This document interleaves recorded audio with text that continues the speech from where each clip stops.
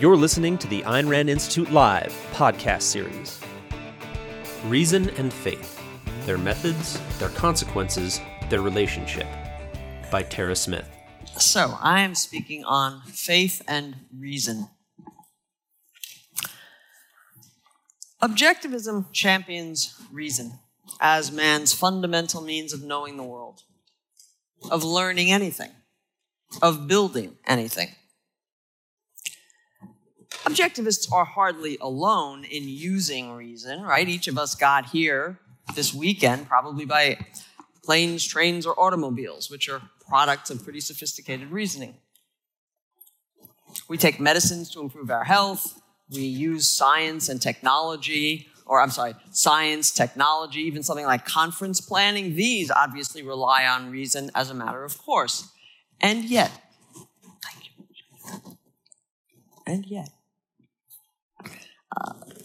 many people would say, yeah, reason, good thing. You need reason. You need some reason to get through life. But that's not the whole story. You also need something further.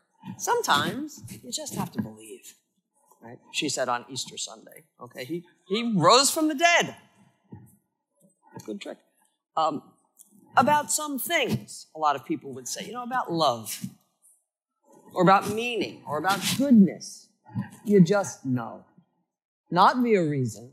Ultimately, these are matters of faith. We have to acknowledge reason's limits. This is a very prevalent view. This view, I think, is fatal.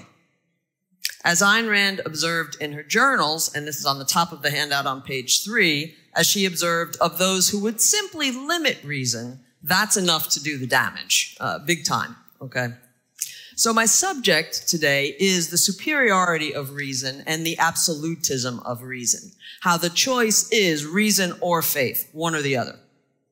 And I also hope to convey that the default of reason through this kind of compromise, we need a little of both, that's killing us. Fudging the alternative between reason and faith is not benign or harmless. When we diminish reason, we diminish our lives, our capacity to secure the things that make our lives safe, enjoyable, good, happy. So again, I've given you on the handout an outline, very simple outline. I'm going to set the table by simply defining some of the pivotal concepts here. Then I'll talk about why reason is the superior method. And then I'll engage with this view, the kind of fudgy view that says, we should follow both of these things to some extent, right? All I can do today is very suggestive, just indications to give you more to think about. But I do hope to say enough to get you to appreciate that compromising, just compromising on reason a little bit, that really does cost us, okay? So, the pivotal concepts, reason and faith, what are they? What are we talking about here? Ayn Rand, in her Ethics, writes, and again, some of these, as well as some others, are on the handout, okay? Rand, reason is the faculty that identifies and integrates the material provided by man's senses.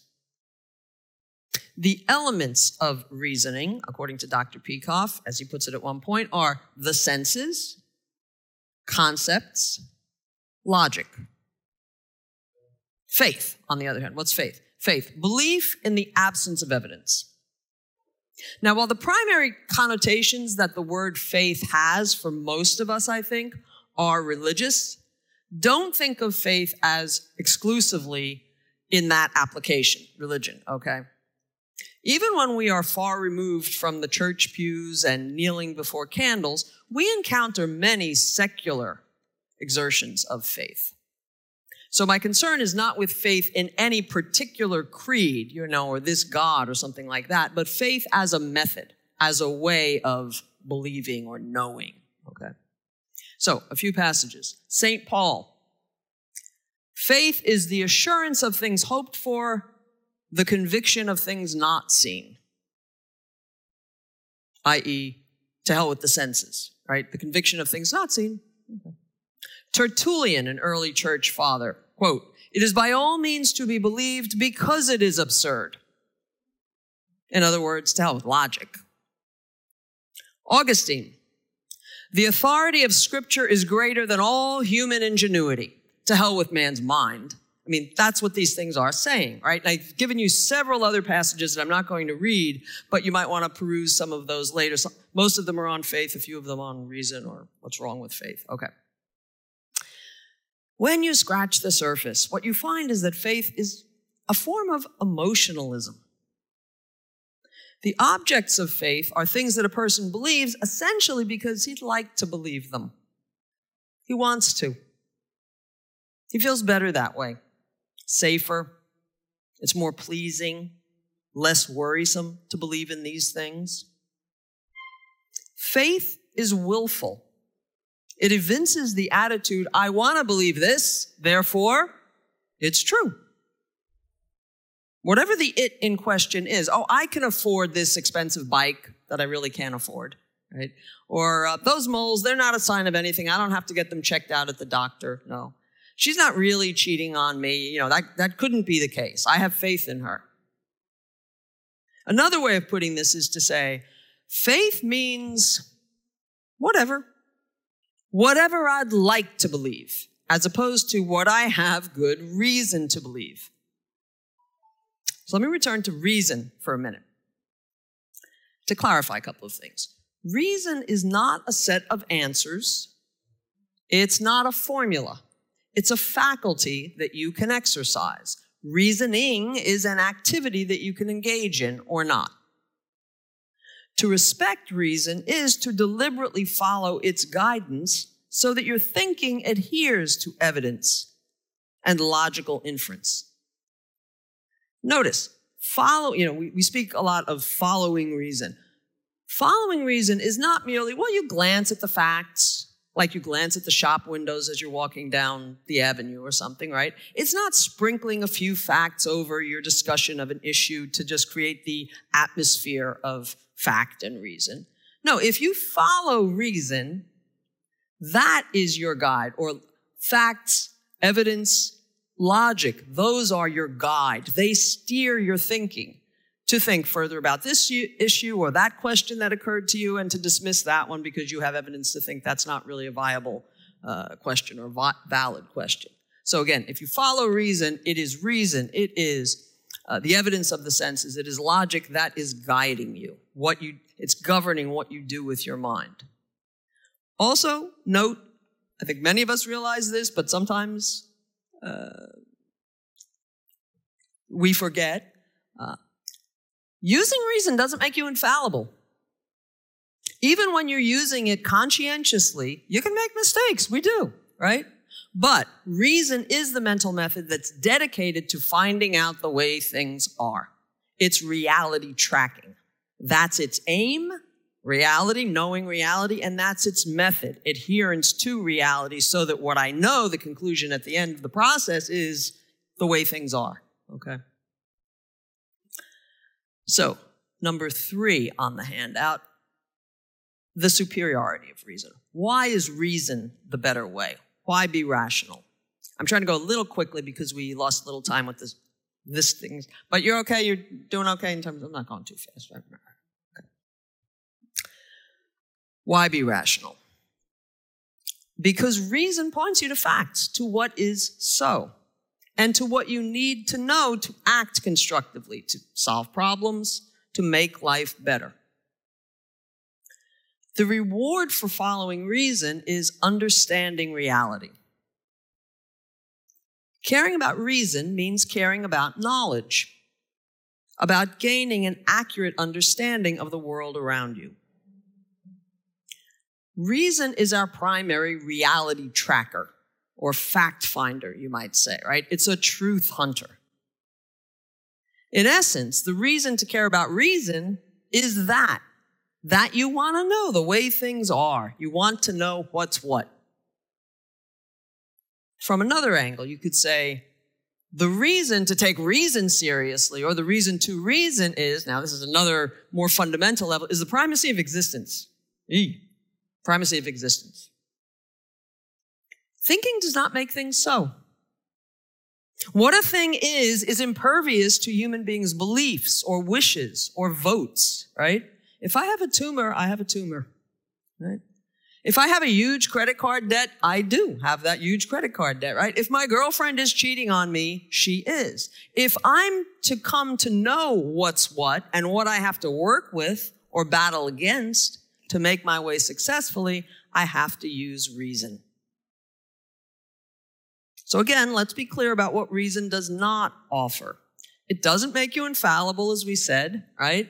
It's people, individuals who use reason or not, and people make mistakes even when they're trying to follow reason. We overlook something that's pertinent sometimes, or we draw a hasty generalization, or we fail to grasp a certain logical implication, okay?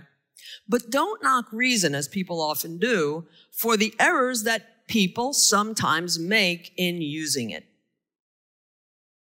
Notice, reasoning is the only way to even identify the mistakes that we make and then correct them, okay? We're using reason even to do that. Nor am I saying, so just still in the clarifying business, nor do I mean to say that if only we were all rational, we would all reach the same conclusions and all our differences would dissolve. No, agreement on the proper method, saying rationality is the fundamental way we should use our minds.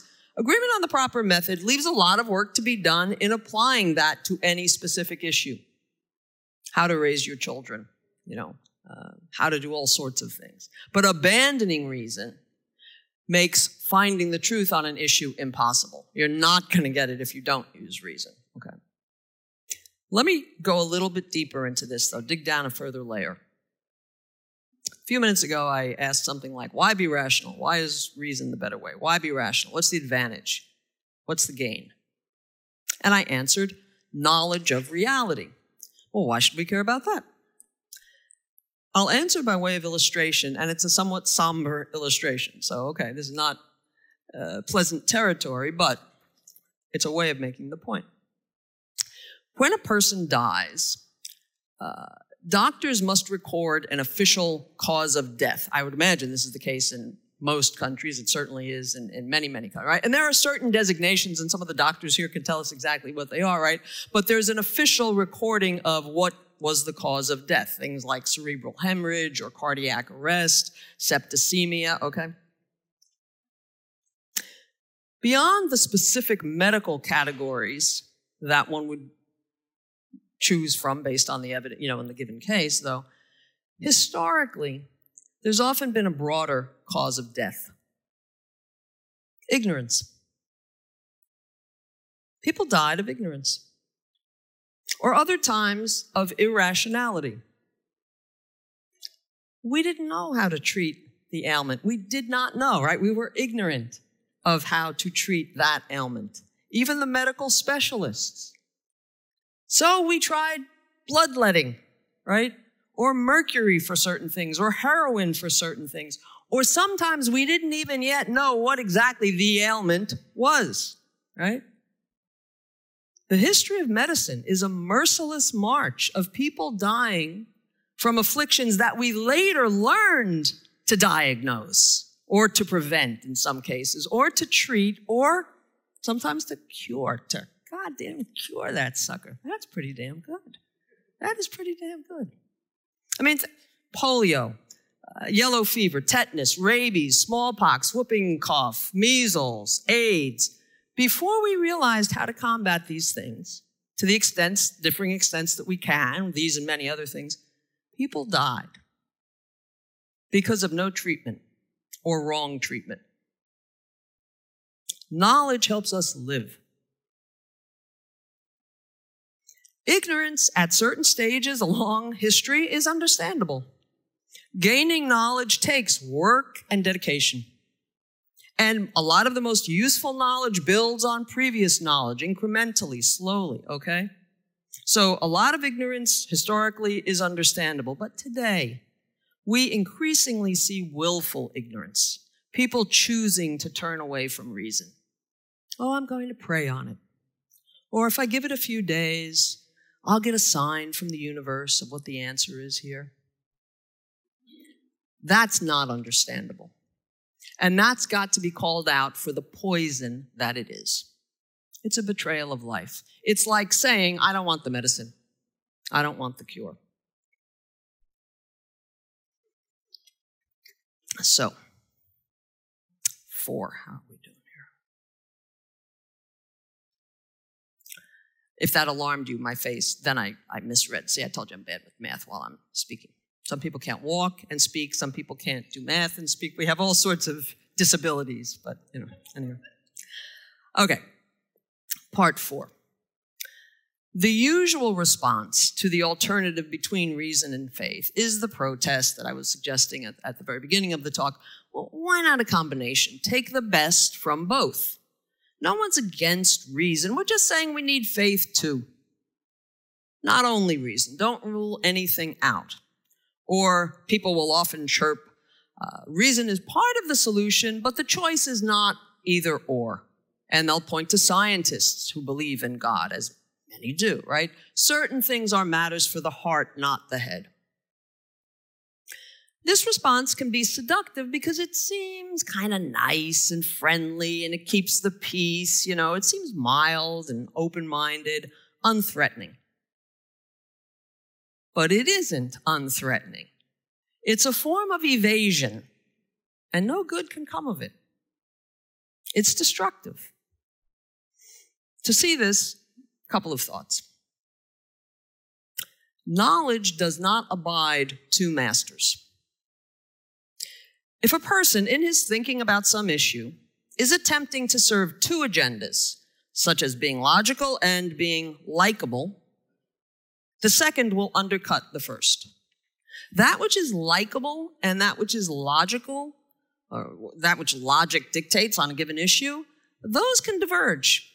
On certain issues, they usually do diverge, right? Think about how popular the objectivist stance on money or capitalism is, or on selfishness, right? I mean, it's not going to make you the most likable guy at the office if you spout the most logical views, right? A person must make up his mind as to which will govern his thinking. Am I trying to figure out what position really is logical here? What the evidence shows? Or am I trying to do all of that and at the same time not alienate these friends or these colleagues? I think that many of us sometimes fall into doing the latter. Now, it's not that we consciously think, oh, reason be damned, I just want to be loved. No, I don't think, a lot of us consciously think that. But we sometimes curb our logic on an issue by considerations in the back of our mind, like, oh my God, but if I say that, I'll sound like a Neanderthal, right? Or, if they hear me agreeing with him, they'll think I've lost it.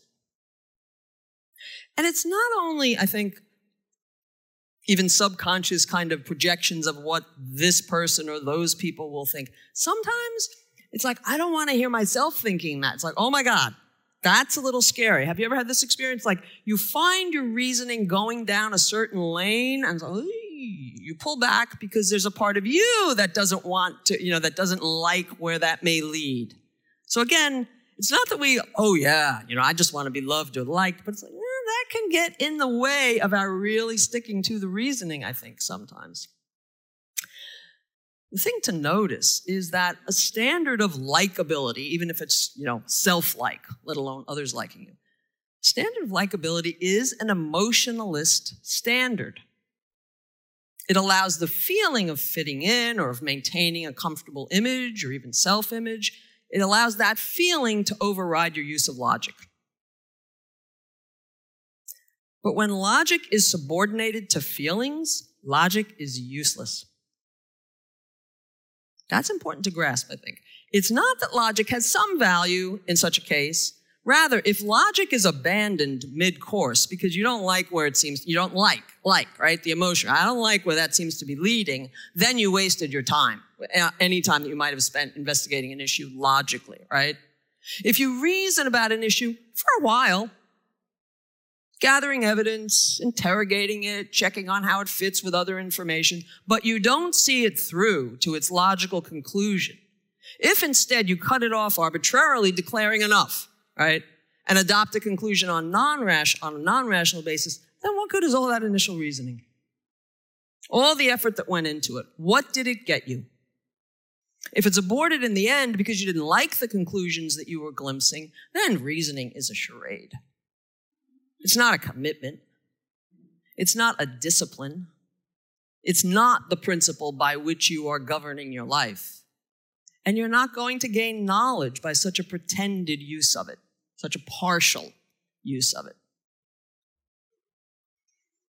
Contrary to the claim of reason's moderates, the fudgers, whatever you want to call them, this policy of, the people who propose, oh no, it's logic and, or reason and. No, that kind of logic or reason and something else, that's not logic. That's not reason. Logic, as long as it stays within my comfort zone. No, that's the rejection of logic or reason. And I'm just using those two interchangeably today, okay? Logic, reason does not abide a co-captain. It can have allies, it can have auxiliaries, but not partners. Logic is not inclusive, not of the contradictory, not inclusive of the arbitrary or any form of faith. To blend reason's authority with anything other than reason is to bury reason. Consumer product warning. Governance by reason can take you out of your comfort zone. It's not recommended for those with allergies to disagreement or who suffer from controversy intolerance. It's not for the faint of heart. Again, let's drill a little bit further into this. To grasp the difference between reason and its alternatives, faith, I think it's helpful to pose the question, when you're thinking about an issue, what are you doing with your mind? What are you actually doing with your mind? What are you trying to accomplish? Are you using your mind to feel a certain way so that you end up feeling a certain way? Make yourself feel better about something? For example, somebody's telling you something, giving you some information, and you begin to feel disturbed in some way. You begin to feel worried maybe because of the information that she's relaying to you, or you begin to feel guilty about something, or you begin to feel dread like, I'm going to have to do that now, right? I mean, sometimes we come into information like, it's a little disturbing, a little unsettling, right? The question is, when that happens, given this mental disturbance, what should your mind's primary goal be? Should it be to begin to figure out, okay, what's what here? What's true and what should I do? Or is your mind's objective, make that bad feeling go away? Being disturbed, that doesn't feel good. I don't like that, right? In other words, should you use your mind to feel better or to know more? Is the mind an irritant to be soothed? As soon as it's agitated, apply an analgesic, right? With thinking to serve essentially as a painkiller or a calmer, making you calm? Is thinking just to reduce the inflammation, to numb the pain or lessen the upset? Or is thinking what you do to figure things out, to find out what's what on an issue, to find out what's what on an issue. And again, ultimately what you should do. But it's a tool of discovery. I mean, that's the second suggestion there, right? So, being rational means using your mind to know, to learn things, because that's the way we need to use our minds to sustain our lives. Reason is man's fundamental means of cognition, not of emotional tuning. So, to wrap up part 4. The fudging of reason and faith is seductive, I think, because it seems harmless. And it seems animated by an apparent benevolence, the wish for everybody to get along. The banality of evasion. It looks so innocent, but it's actually destructive. Destructive of knowledge and of everything that we build on knowledge. It's destructive because existence exists. A is A. You can't get crops by rain dances. You can't dissolve tumors by reciting the rosary. You can't gain knowledge or solve problems in any realm by looking away, evasion. A commitment to reason entails the resolution, I will go eyeball to eyeball with reality. And I won't flinch. Because I realize that looking away doesn't change what's real, and wishing doesn't make things so. So I won't pretend that faith answers any questions. Conclusion. We're all familiar with wishful thinking. You've heard of that. Perhaps occasionally you found yourself like, I think that's wishful thinking, Tara, right? But we catch ourselves in it, right? Or we notice and we point out to friends, gee, regard now, I think you're, that's a little wishful thinking there. Well, faith is wishful thinking. It reflects the attitude. Faith reflects the attitude. I don't need to find out, to use evidence and logic as my path to understanding. I can just believe. But we need to recognize that adopting that as policy is every bit as dangerous as wishful driving would be. I mean, when you're driving, when you get behind the seat you get behind the wheel, whatever you do, right? You look. Before you change lanes or revert, like you look, you check your mirrors, you turn your head, you do things to try to make sure you're getting it right? To ignore what's going on around you, wishful driving, would be idiotic. It would be suicidal. That's how stupid it is to engage in wishful thinking. Reason is an absolute, which means that we must be purists in our practice of it. Fudging the difference between faith and reason may seem no big deal. It's just ideas. It doesn't matter. Until the body bags start piling up outside the hospitals in the early months of COVID because the government officials didn't pay enough attention to the evidence that we've got a serious problem here, gaining inroads in our country, as so many countries found. Right? It doesn't seem a big deal until measles kills children who weren't vaccinated because their parents preyed on it. Where we cheat on reason, suffering follows. It won't always be immediate, it won't always make the headline news or be conspicuous in that moment, but human beings cannot flourish by pretending that reality is other than it is. If you love life, love reason.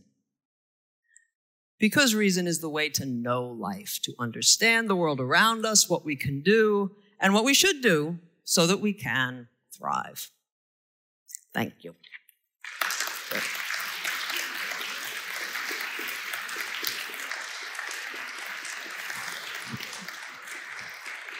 So we've got a little time for questions, then we will go straight into the next session, but we've got at least 10 minutes, I think. So if there are questions, I guess the usual.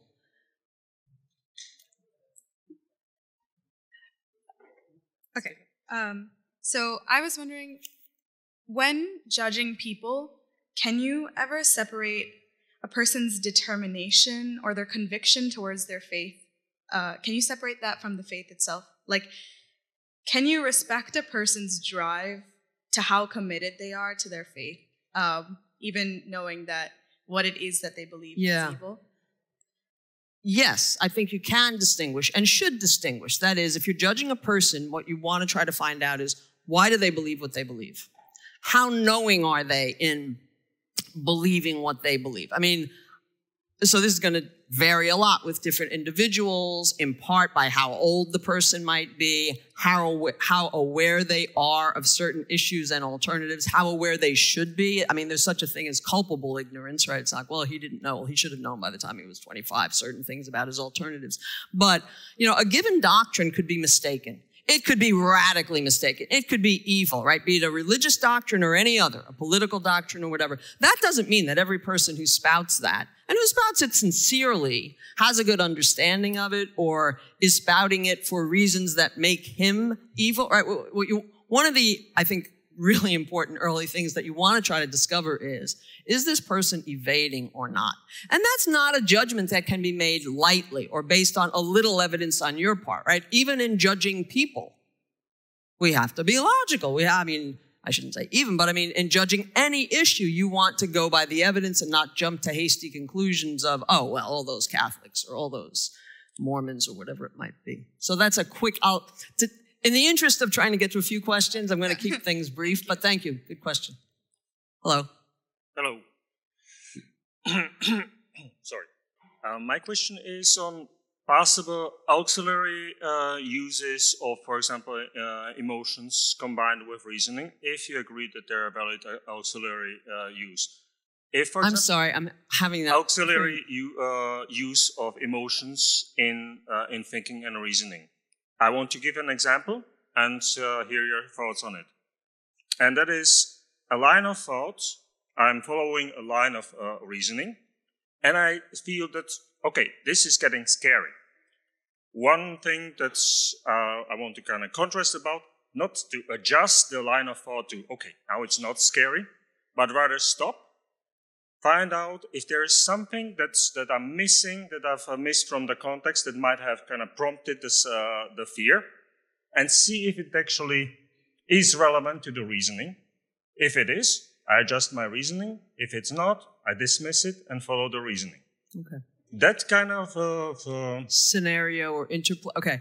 Now again, I didn't hear everything clearly, but let me. I think I understood the gist of the question, but correct me if I didn't. Sometimes when you notice your emotions and thinking about something such as a fear or that's scary or something, it can be useful. I'm not sure if this is what you're saying, but I think this is what you're suggesting. It can be useful to then, oh, why am I getting scared? Or why am I starting to get uncomfortable? Like asking yourself that kind of question is extremely valuable. So if that's what you're suggesting, oh, I agree completely. That is, when you have emotions and, about all sorts of things, but in this kind of case, if it seems to be getting in the way of your I wanted to figure out the answer to this particular political question or something. When you notice the fears or the emotions that might be getting in the way, it's good to notice them and to question them. That doesn't mean you always have to do it in that moment. But for instance, if you're reflecting on some issue, maybe over time, like over several days, you're trying to make a decision or something about something, you want to pay attention to all the evidence. And evidence of how well you're thinking about something, such as might be signaled through, now you're starting to feel guilty or you're starting to feel dread, like, oh, if what he's saying to me is true, I'm going to have that unpleasant conversation with that person. I don't want to do that. Oh, but Tara, you don't want to do that. That doesn't mean there's good reason not to do it. There might be good reason to do it, right? So, in general, I'm a big fan of introspecting about our emotions, among other things, because they can all, really often help you break down a problem or see, ooh, if you go that route, now you are just putting the emotion, the desire above what's what. So I hope that's good. Okay, good. We love introspecting, but it's gotta be honest, and you can't rush it all the time, but yeah. Good issue. Okay. I was wondering about the place of intuition between reason and faith, because I think many scientists, doctors use their intuition. They don't really understand all the evidences that they see, but based on their expertise, they can understand the solution. Artists casting as someone, they have faith in this person, and they can't really specify why they think he will be good for this role, but it's not completely like faith, as you mentioned it, but it does based on feelings and like a gut feeling. Well, okay. No, that's a really interesting question because it's a phenomenon that I think we face in a lot of areas. That is, people with a certain experience in particular, be it in medicine, as you were saying, or just, you've been a manager at a company for a certain number of years and you're evaluating people constantly, or not just people, but we will use these phrases of, you just got to go by your gut at some point. And sometimes that seems reasonable. And sometimes it may be reasonable. But we have to be very careful about exactly what we mean by, oh, it's just a matter of intuition. Or you're going by your gut. The fact that you can't always articulate exactly what you're picking up on about someone doesn't mean that you're not picking up on certain qualities that, their lack of eye contact or something like that might be causing... I lost where I started that sentence. But the fact that you can't articulate it all doesn't mean, this is just blind faith on your part. right? It's not pure reason as well. I'm sorry? But it's not pure reason and logically, Well, as you said, consciously. It's not, okay, it's not art. At the least, I would say, it's not yet fully identified, articulated reason. I mean, also, like, when people say, I'm going by my gut, or you should go by your intuition, sometimes they are being irrational, all right? But I guess the broader point is simply that sometimes I think when we use those terms, what we're actually referring to is not yet fully identified evidence. Now, we should be careful and, as much as possible, try to identify, well, why am I getting that impression? Why do I have such a strong feeling of suspicion about that guy? And, my instincts, so to speak, they may be right. Why are they right? Like, if I think they're really right here, what is it? Try to identify, Tara. What is it about him that's making, what is it? So, a lot of reasoning is slowing ourselves down. Anyway, so that's all I'll say for now on that. But it's an interesting question because, it's an interesting question. Thank you. Okay. So my mom is 91, and there's certain things that I judge that I should omit, that are not of use to her. That you shouldn't have, or that I can omit from telling her about her sister, about myself, about. You're saying you don't tell her certain things anymore? Yes, I take out certain things, like if I get sick with or something happens, or something with her sister, because I don't see that, I judge that there's no value to her at her age, and she'll get upset, and she has short memory. So I judge, that it's not valuable to certain information to give to her. Mm-hmm. I don't know what to say on that exactly, but